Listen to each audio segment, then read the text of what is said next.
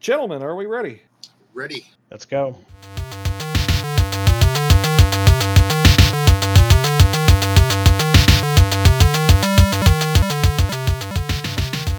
Hello, Internet, and welcome to another episode of Geek Anthology. I am your host, Neil Corder, and I'm joined this week by... The one true Ben. And Mike? And we're going to start with the spoiler of the week because it leads in nicely enough to the topic at hand. Spoiler of the week here is writers do not get enough credit. Yes, we are simply pandering to Ben. No, so a bit of backstory, as has been well established in this podcast's many various discussions. I spend an awfully large amount of my time on YouTube, and a movie clip came up on my YouTube, which brought me down a rabbit hole, which has turned into an episode. And we'll get to that clip a little bit later in the episode, so I'm not going to spoil it here. But what we're going to be talking about this time is, well, honestly, really good writing of dialogue in movies, specifically small exchange, little scenes that are poignant or funny or just very well written that usually are not even plot sensitive. I don't think many of these. One of these I think is in what we've got, but it's all it's quippy and gentlemen, do you feel like I'm explaining this at all properly? Yeah, it's bits of dialogue that exchanges that basically make make the scene exactly. Yeah. Also, a lot of it provides insight into the characters involved too. Yes. That's a common theme. Mm-hmm. Definitely. They're very or into the overall world or setting or things along that. Yeah. As a result, there's going to be some audio clips from movies and television in this episode. I would argue and will stake my reputation on the fact that the point of this podcast is to draw light upon these clips for commentary and criticism. Therefore, it constitutes fair use under United States copyright law. I can't cite the specific areas. But no copyrights were violated of this episode. Well, actually, technically, yes, they are, but in a manner that is fair and legal. Right. That's thus not a copyright violation. Right. Fair use copyright. Apparently, it's Section 107. Okay. Of the Copyright Act, of the Digital Millennial Copyright. Gotcha. So now that we've got that part covered, now that we've got the legal shit covered, yes, this is the stuff that you scroll past on the internet. Well, I mean, a lot of people millennium, not millennial. There's a bit of a difference there. That would be a lot. The Digital Millennial Copyright Act. I said that. It only applies to people born during certain years. Yes. I am right out. Back in the days when the term millennium was wondrous and impressive. It mostly applied. Remember the Will Smith album Willennium? Oh my God, love that. Mm-hmm. It's like one of the most staggeringly egocentric things. Also, I mean, for our content here, also for Constitution of Fair Use, we're going to be using this is going to be about an hour half long podcast, and I think we have 17 clips of about a minute to 30 seconds apiece, so it's not actually a whole lot. We have about maybe 10 minutes of content that is not our own generated. So, sorry, I'm covering all my bases. I don't want to get sued. Right. In any case, first, of course, we do have Signal Boost. Who wants to start? Because I like to go last. All right, well, I'll jump in. I'll throw myself in front of that bus. So my big Signal Boost this week, actually I got two. One I just saw a few minutes ago. I'll save that one for last. Actually, I'll do that one first. Just saw the trailer for The Witcher Season 2, which is coming out on December 7th. That was pretty good. So Signal Boost there. Another Signal Boost, Dropout TV. I don't normally just, subscribe to shit at random, but this is good for at least a couple months worth of content. Because I checked it out because I originally was looking for the Misfits and Magic, And come to find out, there's seasons of Dimension 20, on Sleeping City and Fantasy High, both of which I love, that are not available on YouTube. And if you ever wondered where College Humor went, the answer is Dropout TV, pretty much. Right. And Dimension 20 kicks ass into that. They're also, I think that's also where you can get new episodes of Actually, not just on YouTube, but you can probably get those. Well, Actually is like a year or so behind on stuff. So, but yeah, there's all kinds of good content there. Like I said, I originally was looking at it for Fantasy High, and then season 2 and season 2 City, and then I ran across Misfits and Magic, and it is some good stuff. Misfits and Magic uses the Kids on Brooms, which is based on the Kids on Bikes system, and it's got a really great cast, including Brendan Lee Mulligan, who is normally the GM on Dimension 20 stuff. On Dimension 20 stuff, yeah. So he's playing a beautiful, beautifully flawed character. I won't spoil it, but it's fun. And the GM for it is, and if you've Mike, Erica Ishii is in this one too. Oh, cool. Yeah, she's part of the Escape from Bloodkeep cast. I really enjoyed that series. And also from LA by Night. Yeah, well, I've seen her all around. I mean, she's, she makes the streaming rounds. She's a staple on Geek and Sundry and Nerdist and all that good stuff. Right. And the Game Master is Bria Iyengar, who she reminds me of like Whoopi Goldberg's daughter. She's GMing or DMing, I should say, the mini campaign that they're doing between big campaigns and Critical Role, that Exandria Unlimited. I saw that. They're doing like 8 episodes of that. Yeah, she's been doing a pretty good job so far. And evidently she's part of DiceEnvy.com, CMO. I don't know what option that is, but yeah, she's really good. And she also, I guess she's running something for Pirates of. She's a player in Pirates of Leviathan. So yeah, it looks like. So yeah, she's doing a really good job. She's using a new system. They're all playing in a new system, so they're kind of learning as they go. So it's really cool. All right, so who's next? Tag, you're it. I guess I can go next. Mine isn't nearly as involved. It's just a funny YouTube channel called The Basement, and stumbled across it. There's these Legend of Zelda Breath of the Wild videos of them just doing silly shit, and a lot of it is like ragdoll physics of falling off these, like they'll set a bomb and blow themselves up so they go flying off a cliff, and they'll just be like the Link model will just be like flailing around and like bouncing off like ledges and stuff and just contorting, and just the most ridiculous kind of physical comedy you can imagine, and it just feels like you're in the room with them, laughing at the ridiculousness. It's pretty great. It's one of those things you have to see for yourself to really get, but yeah, it's pretty funny stuff there. I mean, it's such a great sandbox. There's so much comedic potential with all the goofy items and stuff, like flinging around the various items and creatures and stuff, because sometimes you'll have like glitches and stuff. So like they were flinging out these little like lizards, and then they weren't falling right. They're just kind of like floating off into the ether. It's pretty hilarious. But it looks like they have an amusing channel in general, but that's basically all I saw was the Breath of the Wild stuff. The Basement. Check it out. All right, so Neil, it's on you now. Had to unmute my microphone because I'm trying to also queue up clips. I was a little bit muted there. So I have 3 signal. One of which has been signal boosted 2 times before, but I think we're probably going to end up doing an episode about it. So I want to signal boost it more time, and that was Amazon Prime's Invincible.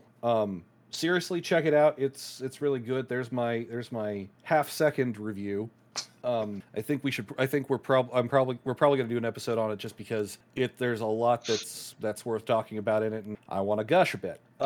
Signal boost number 2, and also slight signal boost 2.5. I want to signal boost the game I've been playing really hard recently on my Twitch stream, which, by the way, is twitch.tv/ringitonblue. Check me out. I stream Mondays, Thursdays, and Fridays, and also typically Saturdays. Although sometimes I have to, like, something will come up and I'll have to swap a day somewhere, but that's beside the point. And that is, I have been playing Control.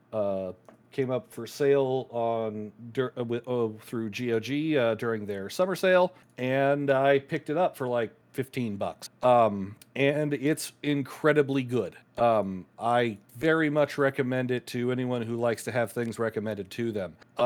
It's got a very SCP or Call of Cthulhu or Delta Green feel to it, except it's not hopeless. Like if you'll pardon the obvious play on words, you are somewhat in control during the game. So you get to interact with a world of supernatural horror and extra dimensional threat and the paranormal, or I think actually they call it paranatural because of course they do. But you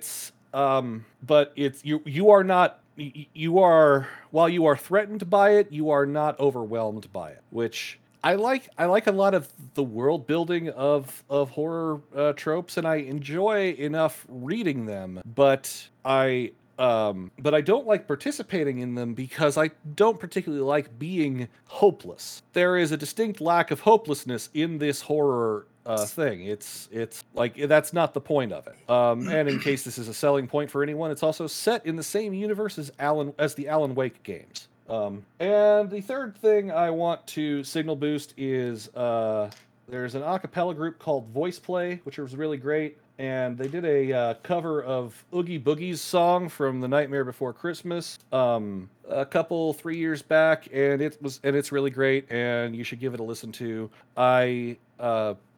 I'm signal boosting this even despite the fact that it really doesn't need it, because a vocal coach reacting to it came up in my YouTube recommended list, and I always enjoy watching those because of the way the song ends. That's the most tease you get about that. So that's all I got. I guess since we've already done the spoiler of the week, we can just kind of jump right in. Word. And give me just a second here. Figure we'll start with the one that that precipitated this, but I got to make sure I've got it in the right spot. We'll cut this part out. It's actually the very beginning of this. All right, so this clip coming up in my Facebook, or not Facebook, in my YouTube recommended feed is what got me on this thing. We're going to talk about it. We're going to talk about the impact it has, things along those lines. So here we go. Aurelio speaking. I heard you struck my son. Yes, sir, I did. May I ask why? Yeah, well, because you stole John Wick's car, sir, and killed his dog. Oh. That's a man who knows he's fucked. Yes. It's a really funny. So this is obviously from John Wick. If you couldn't tell, I'll set them up better, or whoever recommended them will set them up better in the future. But I want to just sort of go into this one here. So if you haven't seen John Wick, you should see John Wick. It was really good. I really do think the first one was probably the best. And we did an episode about it, and the second one, and the third one. So you could also check those out. And I know we talked about this scene when we talked about when we talked about John Wick, because this is this is like, so up until this point, we know nothing about John Wick other than his wife just died, and he speaks Russian. Fluently. Yes, he speaks fluent Russian, much to the surprise of a Russian gangster. So there has been hinting. Oh, and he drives really well. Yeah. And he just got a dog, which then just died. This sets up this further goes on to really, this drops a huge hint as to just what's about to happen, because Aurelio runs a chop shop and recognizes the car. Yeah, recognizes the car. And punches the mob boss's son because this guy calls it, I heard you struck my son. Yeah, he's so mad. He's fuming. Right. Yeah. And so, yeah, and Aurelio, I mean, completely unfazed by this. It's like, well, yeah, like this is the stupidest thing ever that I have to explain this. Well, I mean, it also he has to cover himself, but he also he has to be like, yeah, I did. Why? Because he done fucked up, son. Yeah, because he done fucked up, sir. Yeah. Yeah, and fucked this up so bad that I want it completely obvious to everyone, mostly John, really, that I had nothing to do with this. Right, because early on, the guy brings the car in, wants to tap and chop, and Aurelio not only punches him, but sends him on his way without touching the car. He doesn't want it chopped. He wants it. He basically wants it. He wants it. He wants it flipped. Yeah, wants it flipped. He wants clean papers and VIN. Right. And Aurelio was like, "Fuck you," Go away. Yeah, this thing is weapons grade plutonium. I don't want it anywhere near me. Yeah. This thing is so hot it glows in the dark. Yeah. Get the fuck out of here with it, And he's waiting for John to show up, So yeah, he's also waiting on the call from Vigo. Yeah. And when Vigo calls in, it's like, well, this is the call, and Vigo's just gets Yeah, because suddenly Aurelio striking his son is the least of his problems. Yeah. And since this is a purely auditory medium, you don't quite get the full picture because he also very visibly deflates. Yeah.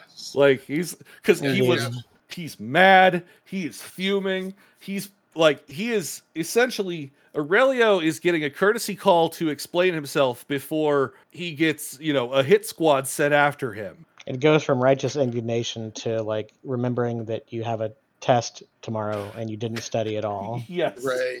It's like, oh shit. Yeah, you've got a project that's due tomorrow and you didn't do anything. All you got is dirt in a cup.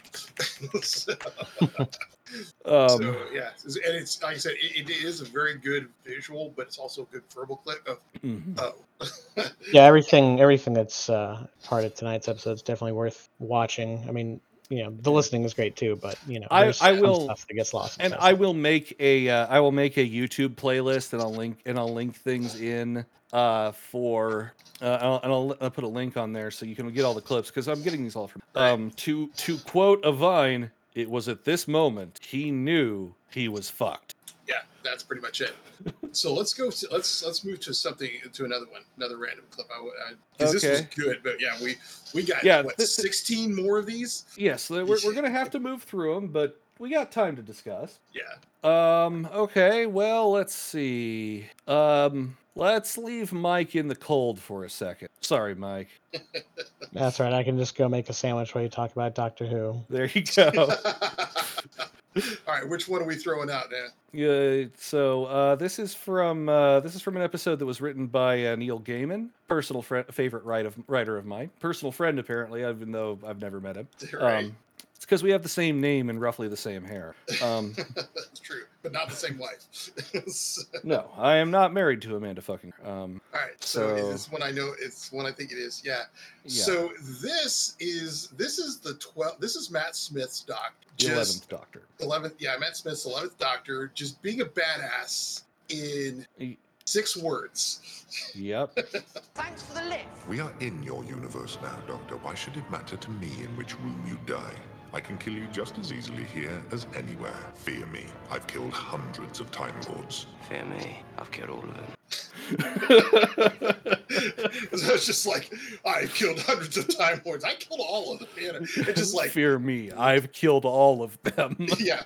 And it's so deadpan because the bad guy's like, fear me. I've killed hundreds of Time Lords. Fear me. I've killed all of them. And it's just like, just being a total badass in 6 words because A, he one-ups, and B, he does it so casual. Yeah. It's just like, fuck you. So for those that don't know shit about shit when it comes to Doctor Who, is this because of this whole weird regeneration thing? Is it oh, he's the current one, therefore he has absorbed all the previous Time Lords? So here's the deal. Time Lords don't absorb anyone through regeneration; they just reincarnate. However, at this point in the series, with the series, something happened between the old series and the hiatus and the new series started by Russell T Davies, and that is something called the Time War. And essentially, the Doctor,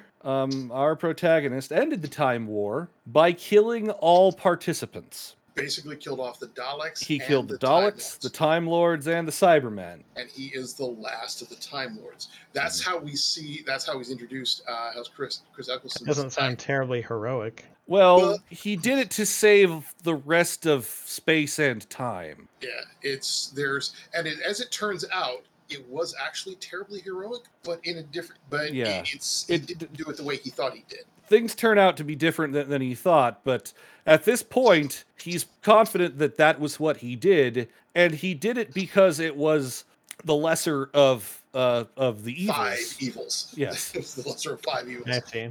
Okay, I wasn't quite sure what that was. So it's kind of funny because in a different way that kind of alludes to one of the clips that I will be sharing. Yeah, and it builds up. And the reason that this is also really helping especially to establish sort of the arc that Matt Smith's Doctor is going through, because even more so than Eccleston or Tennant, Matt Smith plays the person who is trying very hard to essentially be happy past his PTSD. And he got some good dialogue. He got some great dialogue. There's another couple things that I think all of our other Doctor Who clips are also from Matt Smith. Yeah. Not that I don't. Well, technically, one isn't from Matt Smith, but it's from his era. Like Tennant is still my favorite Doctor of the New Who, although I also really liked Capaldi. Nobody can babble like Tennant. Yeah. And he did a whole thing where he babbled. He was completely in character as the Doctor, but he was just filling the space, and it was supposed to. Yeah. He's Tennant is my favorite Doctor from writing and characterization. He also gets his very kind of dark, broody moments. But Smith got a lot better one-liners. Mm-hmm. Got a lot better speeches too. Anyways, so that was one of my things. Like I said, that's the 11th Doctor going, fuck you, I'm a bigger badass than we ever claimed to be. You really think? Yeah, I've killed hundreds. I've killed thousands. Yeah. Shut up. You really like and one of the YouTube comments one of the YouTube comments really sums it up pretty well. House used taunt. It's not very effective. The Doctor used fuck you, critical hit. It's super effective. Right. All right. So let's pull up one of Mike's now. Let's go over to one of Mike's. You're up, Mike. Well, since I alluded to it, I might as well kick things off with the clip from Serenity. Oh, Serenity. I didn't think that was the one you were going to go with, but okay. Well, it reminded me of that when you're talking about killing a bunch of people for a greater good. Yes, that does make sense. That makes perfect sense. That's not where I thought you were going with that, but this makes sense too. So this one is actually one of our longer clips, but oh well. I'm sorry. If your quarry goes to ground, leave no ground to go to. You should have taken my offer. Or did you think none of this was your fault? I don't murder children. I do, if I have. Why? I think that's...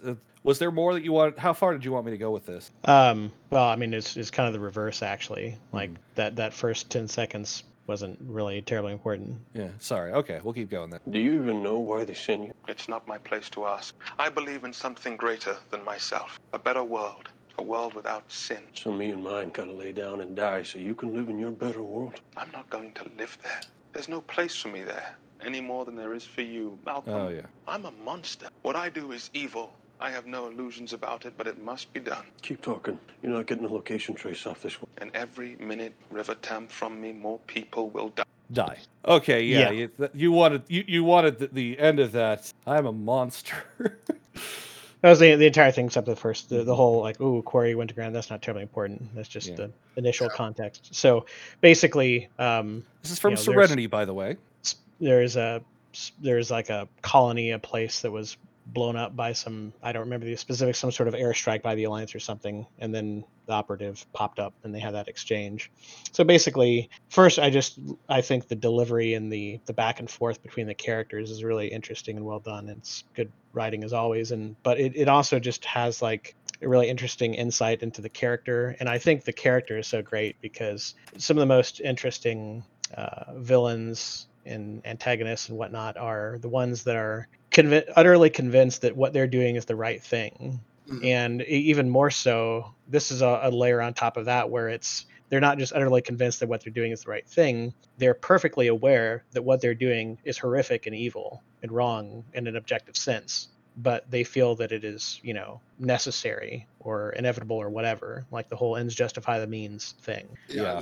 So in a way, the kind of overall, the overall like direction that the story takes in it, in a way, I kind of don't like the whole thing where it's like, oh, hey, look, turns out the Alliance was doing this secret, creepy experiment thing. Oh, okay, well, it's very obvious they're the bad guys, good and bad, black and white, and it kind of like erases the whole, in my humble opinion, the whole moral ambiguity of the verse and everything with how things are with the big, war between the Alliance and the Independents, yada yada yada. Because now you just point your finger and go, oh, okay, they did this thing, they created the Reapers, and therefore they're the bad guys. That's it. By the same token, roll it up and go home. By the same token, though, it does really, it does still lend itself to the moral ambiguity because in the Alliance's point of view, they were just making people happy. They were just basically making people happy with whatever they were, making them passive. Because the whole thing with the Pax was that very, very, very suggestible. They just did what they were told, and it was just to make it nice. And the thing is for a lot of people that as long as the it's that whole idea of a moral code that is good as long as it fits your view. So it's a common theme. Like you see that in like say Equilibrium, where the whole premise is everyone is taking these drugs that make them have like no real emotion, and it's like, okay, well, now there's not all this war and suffering and all these terrible things and all the ills have been eradicated, but there's also no real life or like life is meaningless. So it's like on paper it sounds great, but in practice it's horrific. Well, it's fucking with free will, and I mean that was the theme of Murder on Eridanos. No, not yes, it was Murder on Eridanos, the Outer Worlds thing. Yeah, the whole thing was him making people happy. It wasn't there wasn't any emotion. They were happy. They were really happy, but they were they're happy to work. Well, it should be pointed out that they also had a heavy sprinkling of, hey, we can market this because Outer Worlds is very anti-corpo. Let's face it.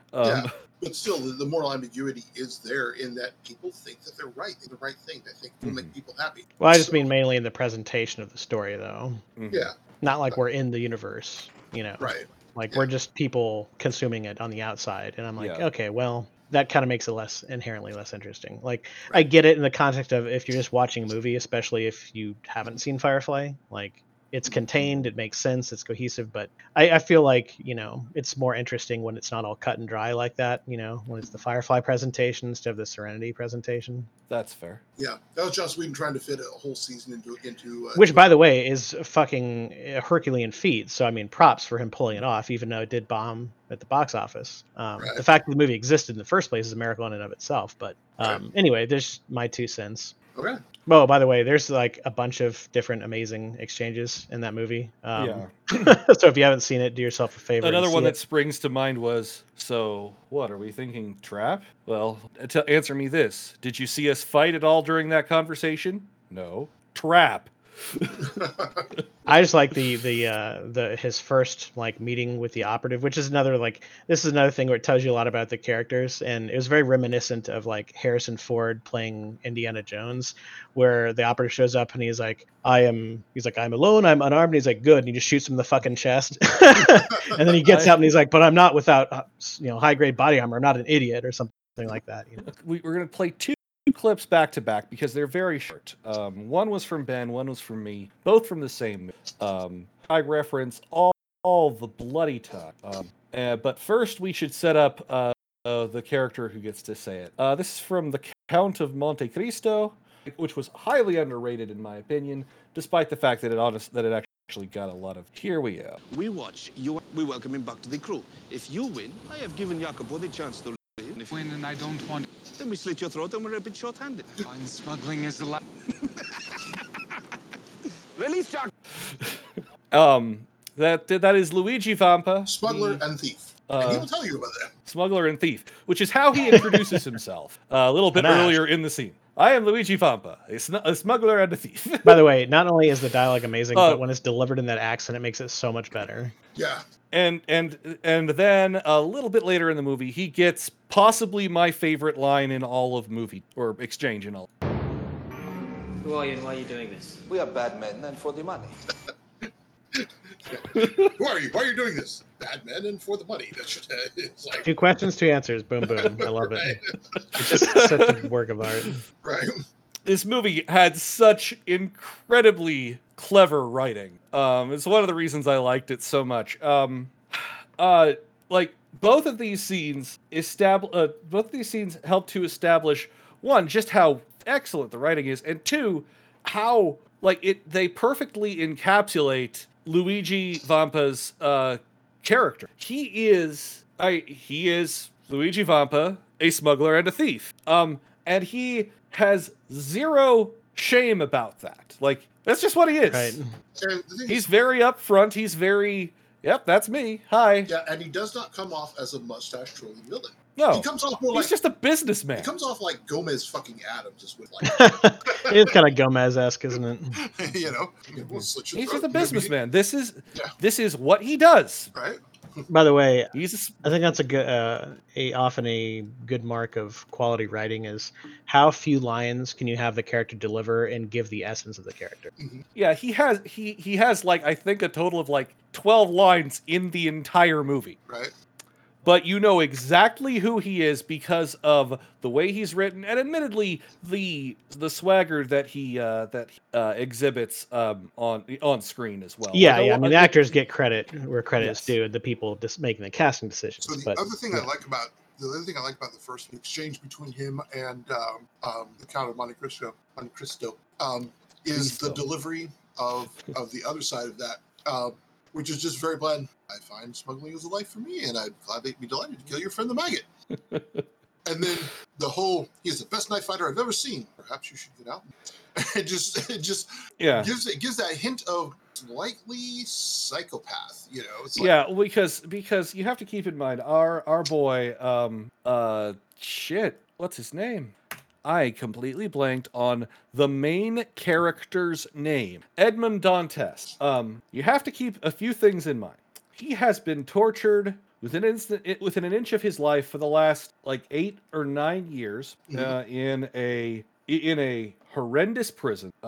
Just saw his best friend, his only friend really in the world at this point, die. And he has just escaped from said horrendous prison by swimming a few miles through the ocean and is very likely malnourished, exhausted, and, well, delirious because he wakes up on a beach. Meanwhile, during that 8 years, said friend has been training him in the art of knife fighting and sword fighting. Sword fighting and multiple languages and to read and write because he didn't know how to do either of those. So he is a badass. Yes. At least on paper. But this is also the first, like, you got a training montage where you saw him get decently good at stuff. But this is also the first time you see him go up against anyone who isn't being his teacher and mentor.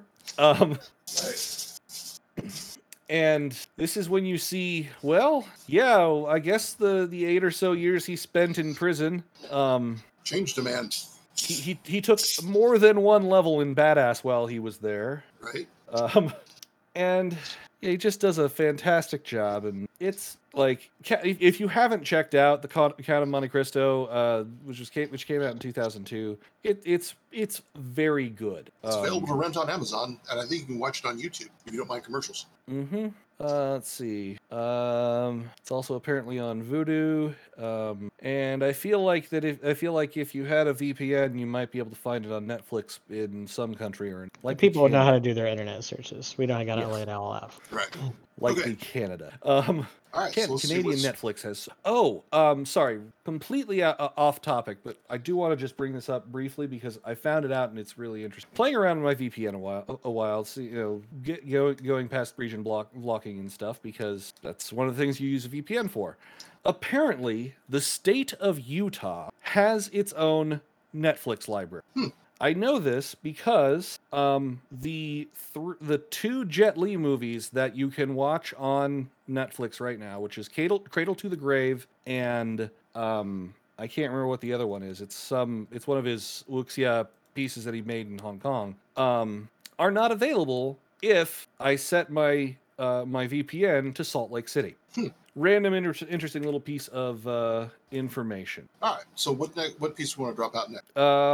Well, that was one from me and one from me, from Ben. So another one from Mike. Say what you want, Mike.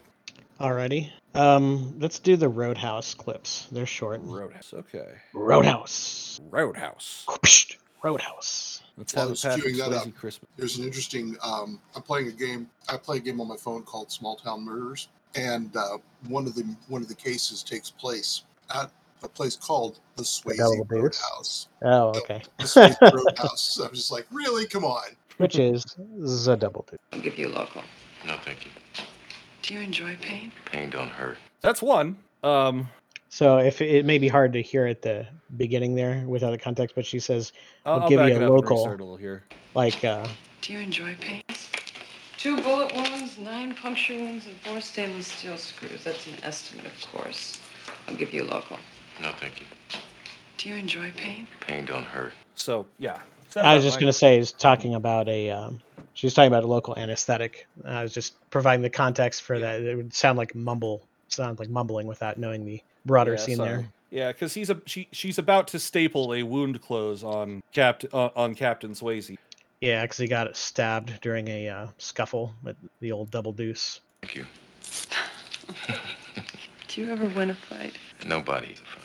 So not only is it just good banter and good writing, but this is kind of the whole point of that scene, which is about 3 minutes or so if you watch the whole scene where he's there, getting stapled up and all that. And, then, of course, meets the female doctor who becomes love interest and all that good stuff. But point is, he is, despite just being a bouncer, like, he's actually kind of an interesting dude. And, like, he's not like a bully or anything. He doesn't relish hurting people or anything. There's even this is another good thing worth watching is his speech about being nice. When he talks about he's like teaching the crew that he's bringing, because basically he's not just a bouncer. He's like running the show. They're like crewing up, they're banding up because this place is notorious where people are, it's getting crazy and people are, like the doctor said, winding up the ER and stuff. Basically trying to, crack down and make sure this place is actually all maybe not respectable, but not a place where people are getting, hospitalized on a regular basis. So he's crewing up and telling everybody how to do the job, how to bounce properly and all that. And he's stressing about first be nice. And his whole thing is about, preventing stuff from happening in the first place and de-escalating all that. And then at the very end of all that, then he gets into the, okay, here's how you kick somebody's ass part, and it kind of shows off those two exchanges kind of hint at like a deeper, like aspect to the guy's character, even though it's a total cheeseball movie, but it's a really fun one. And there's actually some deeper stuff going on there. And so like, the first exchange, it's although grammatically incorrect, a rather profound statement. Pain don't hurt. Pain don't. Because you can, pain is fleeting, but the other stuff, what you do, people, what your meaning is, all that stuff, that's what really matters. And what hurts isn't just, getting a punch in the face or whatever, there's a lot more scary things than getting beaten up or whatever. And then that second line where he says, nobody ever wins a fight. I thought that was kind of a cool line too. Yeah, it does speak more to his character of, violence, even if it becomes necessary, is not. It's not something to relish or build your identity around, basically. Right. And so you'll see that throughout the movie where it's like, so everybody always wants to be like, oh man, you're that guy, you're that total badass, oh whatever, like, oh Dalton, he gets uncomfortable with that because like he tries to have his identity be like a decent guy, a guy with a sense of humor, a guy who does right by his friends, all these other things. But everyone's just like, oh, you're the guy that beats the shit out of everyone, woo, Right. Anyway, that's about it. I don't need to spend a lot of time on it, but I thought those were interesting and lesser, not as obvious things as some of the more marquee movies that we have on the list. Yeah. I've actually never seen Roadhouse. I really should. I never have either. It's a great touchstone of pop culture. I recommend it. Plus, I just love Patrick Swayze. The guy's awesome. It's Crow T. Robot's favorite movie. Oh yeah, there you go. As evidenced in when he writes a Patrick Swayze Christmas Carol and Santa Claus Conquers the Martian. Well, hey, if that endorsement is enough, I don't know what to tell you. Right. Oh, speaking of MST3K, I think the guy who played the MST, the many names of David Ryder. Yeah, Rep Brown. Rep Brown. He's going to be a guest at a convention in Wichita this summer. Well, that's interesting. Yeah, he's a big chunk of American cheese. He is. Boy, he is. I'm not sure how he feels about having been sent up by that. I don't like. It's one of those things where sometimes some people are. He also played Captain America in the 70s Captain America. Oh, God. Wow. So it's hard to say exactly how he feels about that.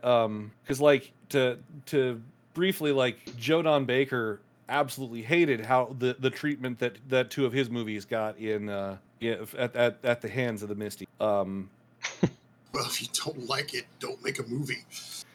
Don't make a bad movie. He felt very insulted by the treatment that Mitchell and Final Justice got, which, by the way, are two of the more standout episodes of MST3K too. I mean, as far as I'm concerned, you made a thing that ultimately led to a lot of enjoyment for a very long period of time. You got to keep some perspective. A lot of people take it in good stride, but I don't know. Let's alienate Mike. Let's see here. Again, you mentioned a mistake. That's me. Oh, big. That's big one of mine. mistake. Really huge. Didn't anyone ever tell you there's That's one one thing of you never mine. put in a trap if you're smart, if you value your continued existence, if you have any plans about seeing tomorrow, there's one thing you never ever put in a trap. And what would that be, sir?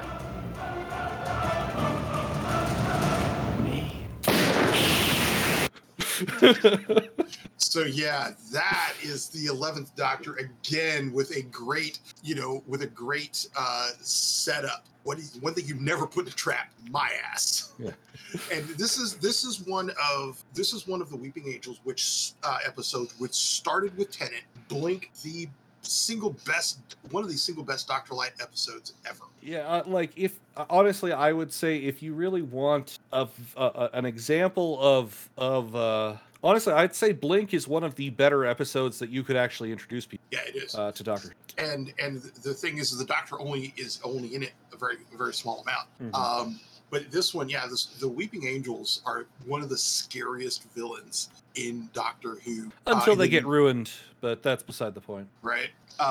But yeah, the single scariest villain of the Tennant era, in my opinion, because basically, as long as they are the observer paradox in motion. If you can see them, they can't move; they're frozen in place. But when you look away, they're super fast, and they look like angels, which makes. And so we fast forward to the Smith era, and the Angels are trying to take over something and basically feel, because what they do is they transport you back to a random place in time. Back in time and let you live to death. Yeah, just let you live to death. Meanwhile, they feed on all the potential energy of your absence from that timeline. And in this one, they've pissed off the Doctor, which is never one of my other favorite lines from the Doctor is, "You just killed someone I like. That is not a safe place to stand." And they pissed off the Doctor. They wanted to make him angry, and they've succeeded. And he's just, they have him in a trap. And he's basically got people around him. And there's a lead up to this that I love, because he's asking everyone around him, "You trust me?" Yep. And then he does something very undoctor-like. He asks someone for a gun. Yes.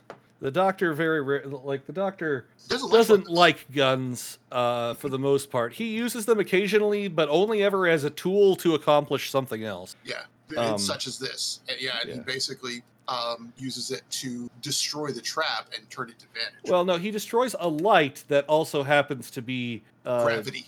Yeah, doing something to do with gravity. So he inverts gravity, and they fall onto they jump and fall onto the ceiling. Yeah.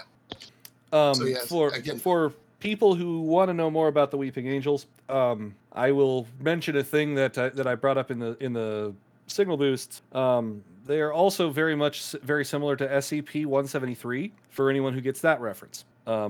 in that Not one of those they people. only move when they are not being observed. When they are being observed, they are stationary and look like statues. So but apparently they can make lights flicker. So Boo from Super Mario Brothers. Kind of. Exactly. Yeah. Except they move much more rapidly too. Okay. That's why the first episode that they were featured in was called Blink. Don't even blink. Yeah, don't blink. Don't even blink. The things. All right. Here's just a brief one that doesn't really require much, but also always gets a laugh out of me, and is another example of the form. A second, bit better. Not a great. Which has got to be Robert Downey Jr. just riffing. He had to have improvised that line. I don't like. It's very possible. I'm not sure if that was. It's 50-50 because we're talking about like Whedon versus writing and Robert Downey Jr. Yeah, because this was written by Whedon too. Well, Whedon. Well, he wasn't the only writer, obviously, because large movies very rarely have solo writers. But right. But it was his general direction and vibe. Yeah. Right. And Whedon is a good one. Is a good one for letting actors take the wheel when they. I have an army. We have a Hulk. Yeah. And of course, that's preceded by him slamming Loki around and getting like puny god. Yeah. Puny god. That was the other one that we could have done, which was enough of this. I will not be treated like this. I am a god. Smash, smash, smash, smash, smash. That is much better in a visual medium, though. So yeah, you really got that and the yeah, it just comes out like a squeak. Take that drink now if it's all the same to you. So, all right. So, this one for Mike. Yeah. Do you want Fight Club or do you want Clerks, Mike? Let's go with Fight Club. Okay. I hope I have these queued right. I went to the timestamps you said, but I didn't feel like they were particular. Whatever. I'm sure you have a better idea of why we're putting these here than I do. So here we go. I don't know. It's just when you buy furniture, tell yourself that's it. That's a sofa I'm gonna need. Whatever else happens, got that sofa handle. And it all I had there, a wardrobe that was getting very respectable, being complete. Shit, man. Now it's all gone. All gone. All gone. What a duvet is. Comfort blanket, just a blanket. Why do guys like you and I know what a duvet is? Essential to our survival? The hunter-gatherer sense of the word? No. What are we? Consumer. Right, consumer. We are byproducts of a lifestyle obsessed. Murder, crime, poverty, these things don't concerns me. Celebrity television, 500 channels. Some guys name them. Rogaine, Viagra, Olestra. Martha Stewart. Fuck Martha Stewart. Martha's polishing the brass on the Titanic. It's all going down, man. Fuck off with your sofa units and string green stripe pattern. I never be. I say stop being perfect. I say let's evolve. Chips fall within. That you could be wrong. Maybe it's a terrible trend. It's just stuff. Well, you did lose a lot of versatile solutions for modern living. Fuck, you're right. That's the first one that you gave me, and this would be the second time. Things you own end up owning you. Do what you like. I think that is the encapsulation of everything. Yes. Yeah, it's the same. I just cut out a little fat there in the scene in between, just a little later. But yeah, the ambient sound is like it's a pool hall. It's people shooting pool and stuff, and glasses clinking. If people are curious, but yeah, I just thought that was a really cool exchange, and it's very indicative of the characters, plural, wink, wink, and just the whole vibe of the movie. And just an interesting thing. Is that a spoiler anymore? Is that a qualified spoiler of the week at this point? It's been 21 years, so yeah, I'm not too worried. But yeah, that does kind of encapsulate a lot of the philosophy behind why Tyler Durden does what he does too. Now there's an irony in there too, because the whole shtick that Tyler professes is all about like freeing yourself and being outside the system and stuff, but then everyone just like fucking complies and like goes along with whatever he says. They're literally shaving their heads and shouting slogans and stuff. Like the irony is lost on them. So it's like there's such a thing as too much going again, like rebelling or whatever. It's like they're just conforming to whatever Tyler's conformity is. It's like they're rebelling by conforming to what yeah, exactly. It's like when everything is rebelling, just going along with certain norms becomes rebelling. Why do all nonconformists wear black? To prove how unique they are. Yeah, exactly. But yeah, it's you know, I mean, if you take out the weird toxicity that goes along with it, it's a good message. You know, don't get caught up in your crap, and you know, see, it's like the whole classic minimalist Zen kind of deal. Don't go around blowing things up and stuff, but you know, don't worry about getting the perfect duvet or matching all this furniture or whatever. Like, don't define yourself by your crap, like Jack was doing. Right. Okay. Let's see. So we've actually run out of the ones that I thought of. So we're gonna go back, I think, to Ben the 13th Warrior. Oh, okay. Now I gotta set this up. Yeah. If you've never seen the 13th Warrior, this is before the final scene. We've seen Antonio Banderas's character, who is a Muslim from Arabia, go from being this poet and gentleman and diplomat to being a warrior. And there's a point. And this movie is filled with pithy lines. Just it's like, I'm not a warrior. In a little bit, in a few minutes, you will be. It just he was like, I can't lift this. Grow stronger. It's just this whole fatalism of the Vikings around him that he's starting to learn to adopt. And it's encapsulated with this. They're facing off against this horde of this army of barbaric beings, and they've lost their leader. It's just this handful of them and a bunch of people, farmers and blacksmiths and just villagers, level 0 commoners. And they're waiting for this one last battle. And then this is how he starts. He's taking his shoes off. He's bowed to Mecca for the first time in this movie. And he's basically doing a prayer. And then this is the prayer. Merciful Father, I have squandered my days with plans of many things. This was not a man then, but at this moment, I beg only to live the next few minutes well. So, it's just that whole thing of he's get to the point, it's like, I'm probably going to die and be before God, and I want to live the last few minutes of my life. And then there's the scene after this where they do this Viking prayer, and he takes part in it. And it starts off with one and builds into all, including Ibn, which is what they call it. So, Mike, you have another movie I really want to see. 13th Warrior? Yeah. You got to get on that, man. That's a classic. Yeah, it is. It really is. Which is, I think it came out around the same time Fight Club. 1999. Yeah. And basically, 13th Warrior is a retelling of Beowulf with Vikings. Yeah, it's technically it's an adaptation of Michael Crichton's Eaters of the Dead, which was is based a on retelling. Beowulf. Yeah. So a couple steps removed. Right. 2 degrees of bacon. Of Viking bacon. She's actually about my bacon too, technically, but only because I've met a few people who have worked directly with Kevin Bacon. So, all right. So, what do we got next? Scene from Clerk, which I thought was what you were trying to set up earlier, Ben or Mike. So yeah, Clerks. This is the exchange where they talk about the second Death Star in Return of the Jedi and moral implications of independent contractors. And you figured it out. The first Death Star was manned by the Imperial Army. The only people on board were stormtroopers, dignitaries, Imperials. Basically. So when they blew it up, no problem. Evil's punished. And the second time around? The second time around, it wasn't even done being built yet. It was still under construction. So? So a construction job of that magnitude would require a hell of a lot more manpower than the Imperial Army had to offer. I'll bet they brought independent contractors in on that thing. Plumbers, aluminum siders, roofers. Not just Imperials. Is that what you're getting at? Exactly. In order to get it built quickly and quietly, they'd hire anybody that can do the job. Think the average stormtrooper knows toilet main? All they know is killing in white uniforms. All right, so they bring in independent contractors.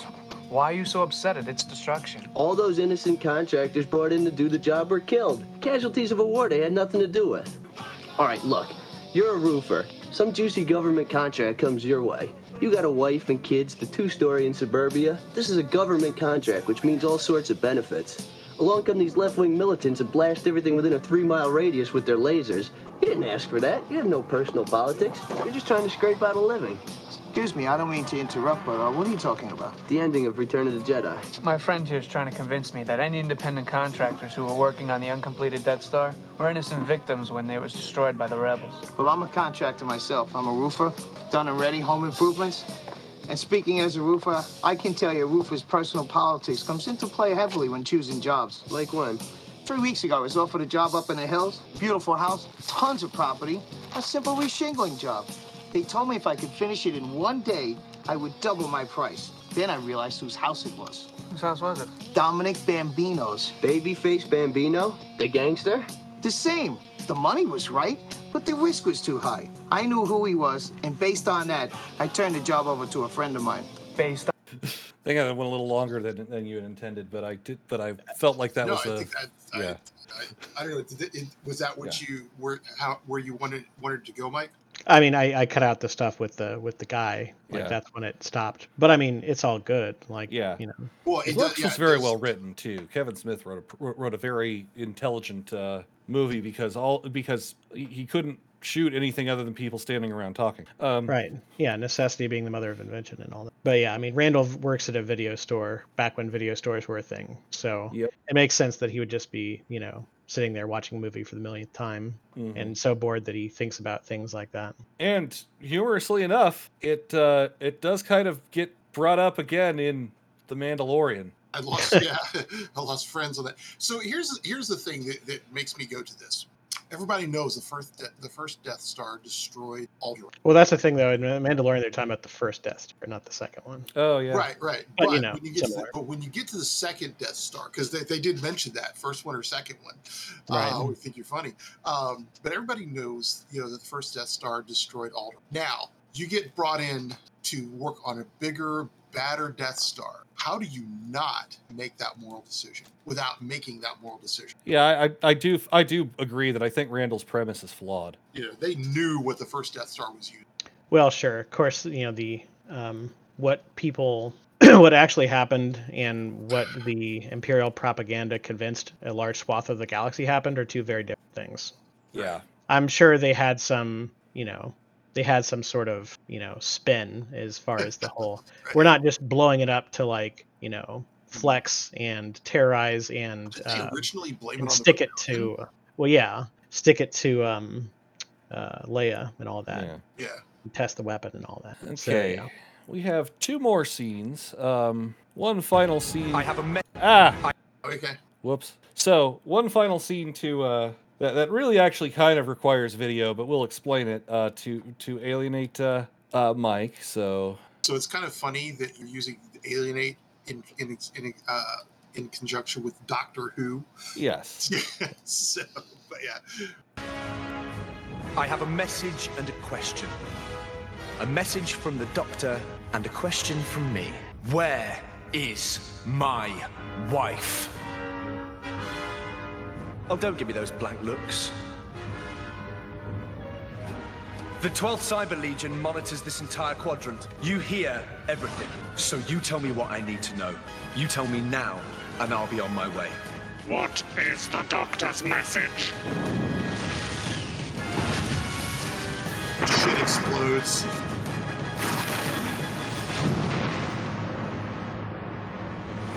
Would you like me to repeat the question? The message is a massive exploding. battle fleet exploding behind Rory, who got to be so badass and then got done dirty like 4 episodes later, and I was very unhappy. Sorry. I'm still bitter about The Angels Take Manhattan. Yeah. It was not a good episode. Yeah.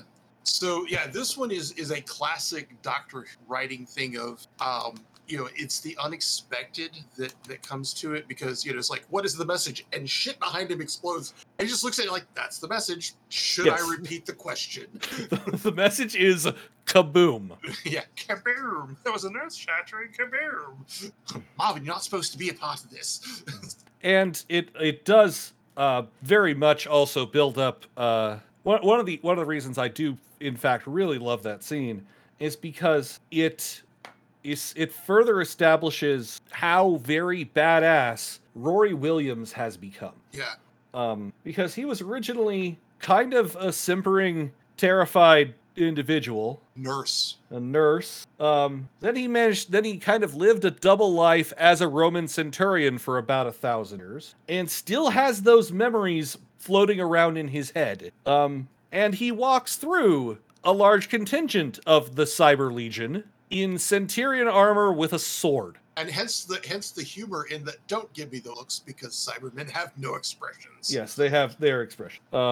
But he is on par terrifying with the Doctor at this point in his arc. And the fact that the two of them are working together is so impressively bad news. And this is also really what establishes his bona fides as super badass. In the wind up 2, I have a question and a message. Amy is talking to her newborn daughter, talking about doing a bunch of, there's someone really badass coming for you. Oh, by the way, he's your dad.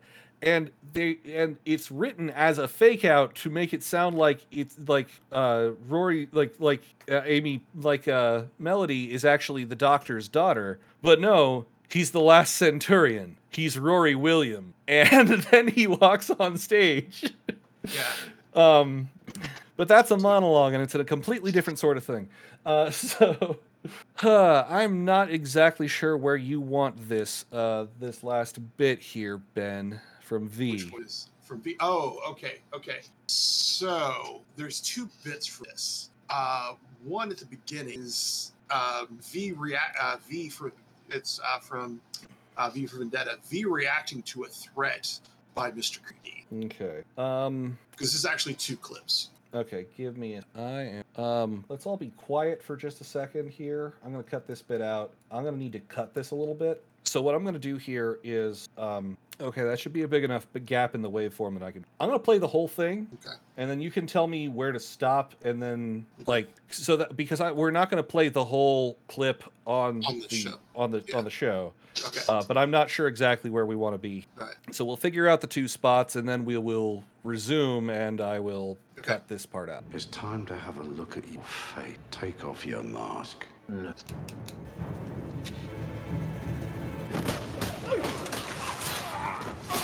People died. Defiant to the end. You won't cry like you're not afraid of death. You're like me. The only thing that you and I have in common with Creedy is we're both about... Was that it? No. Keep going. Okay. How do you imagine that's going to handball it? Coming up on it. I'm sorry, what? Coming up on the start point for it. Okay.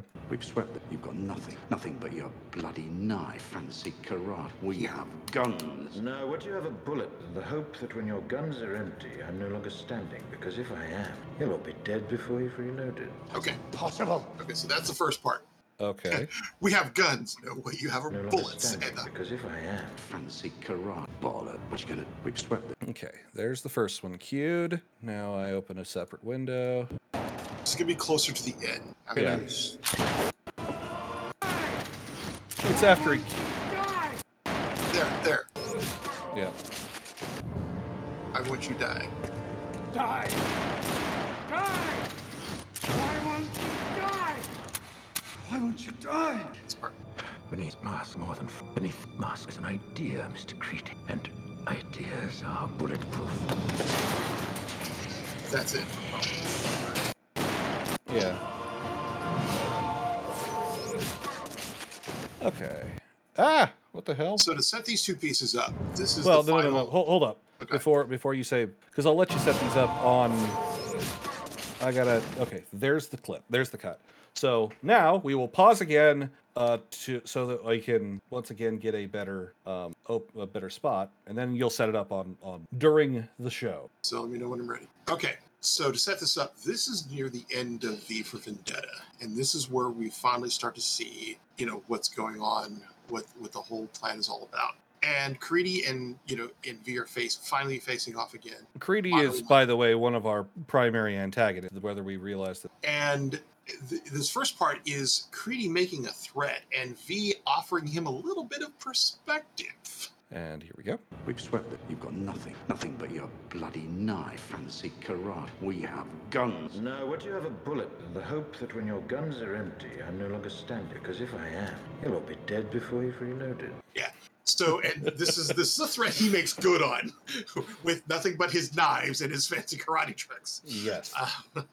So after that, it's Creedy and I think the defining line of this entire movie. Die! Die! Why won't you die? Why won't you die? Beneath masks more than flesh. Beneath this mask is an idea, Mr. Creedy. And ideas are bulletproof.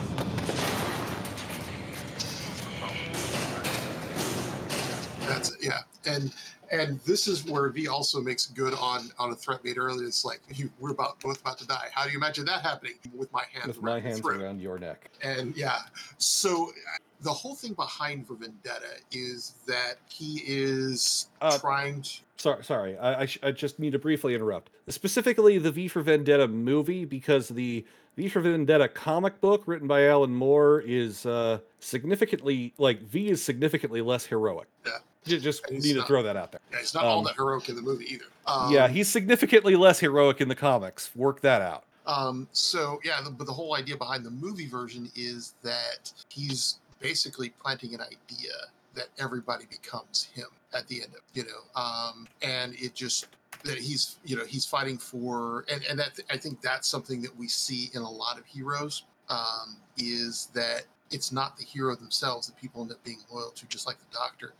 It's they're fighting for something bigger than they are, and that is what that's what makes them more than just normal. And I think it kept behind this mask is an idea, and ideas you just can't kill an idea. Very similar to the Dark Knight.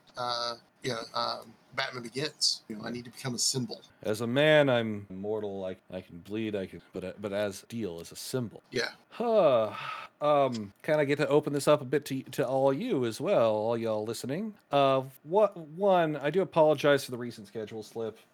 Life has been tough for me for the last few months. I'm muddling through, as you are aware if you listened to our mental health episode. I sometimes have mental health issues that I have to work, and that has definitely been a thing that I've been having to deal with. Honestly, for about a month, for a couple months now.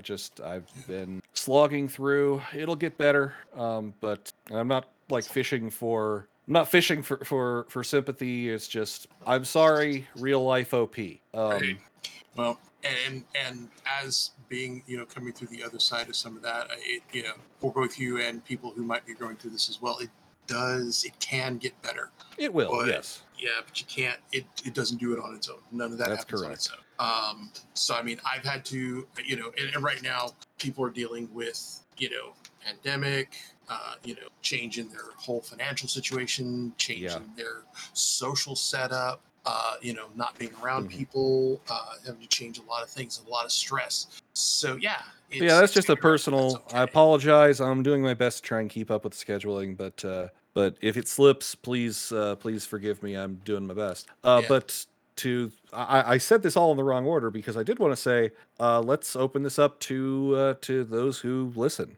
Send us an email or leave a comment on our website, because you can comment on our website.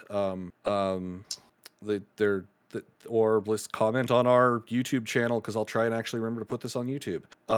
And get 5 different companies all trying to fight for copyright ownership of my work. Fair use. Well, no, it is fair use, but it's also going to exemplify the copyright deadlock. Like what happened when I did my top 10 solos. All 10 of the little bits of music that I used all got copyright claimed by 10 different companies. Huh. And so YouTube was just like, man, I don't know what to do with this. We're gonna play an ad, and I think we're just gonna take the money. Right. So. But yeah, leave us a comment, send us an email, interact with us on our Facebook page. What scenes would you have liked us to cover? Maybe if we get enough recommendations, we could do a part 2. There you go. It's the best writing you've seen. Yes. Episodes coming up. Obviously, Loki will be coming soonish, as soon as it finishes. I want us to do an episode on Invincible. I haven't seen Black Widow yet, but I figure we'll probably too, because we do the things. I was gonna see Black Widow tonight, and then things came up and I didn't. But I could sometime soonish. So probably some more review content coming up here in the near future. I don't really have much else to say. So yeah, I'm gonna reiterate the theme. All this stuff, all this crazy stuff that we've been talking about, writers, man, writers.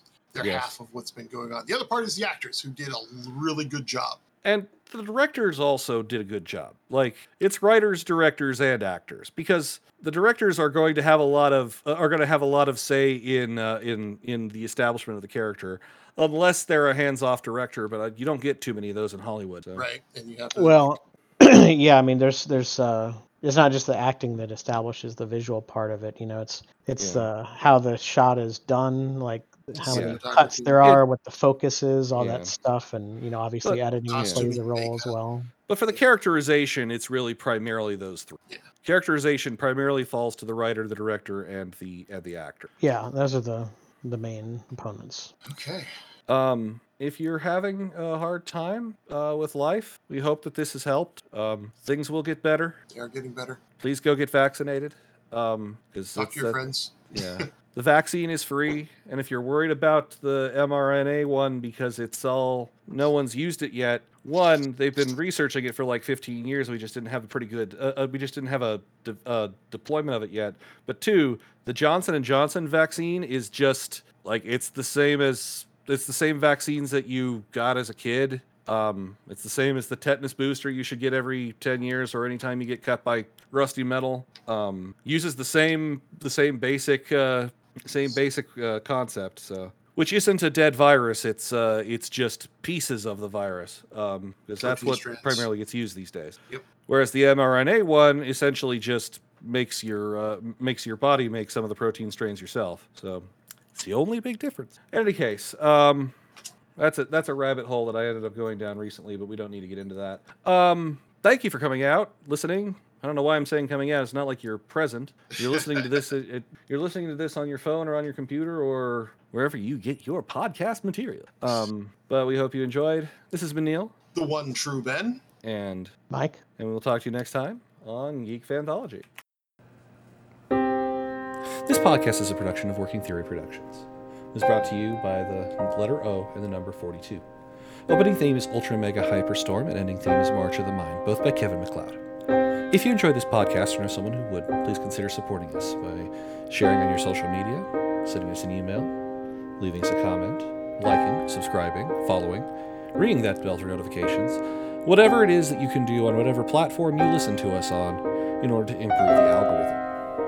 If you really enjoyed this podcast, please consider supporting us either by making a one-time donation on our website or making a recurring one on our Patreon at patreon.com/workingtheory. We really kind of depend on that to be able to improve the quality of the show anymore.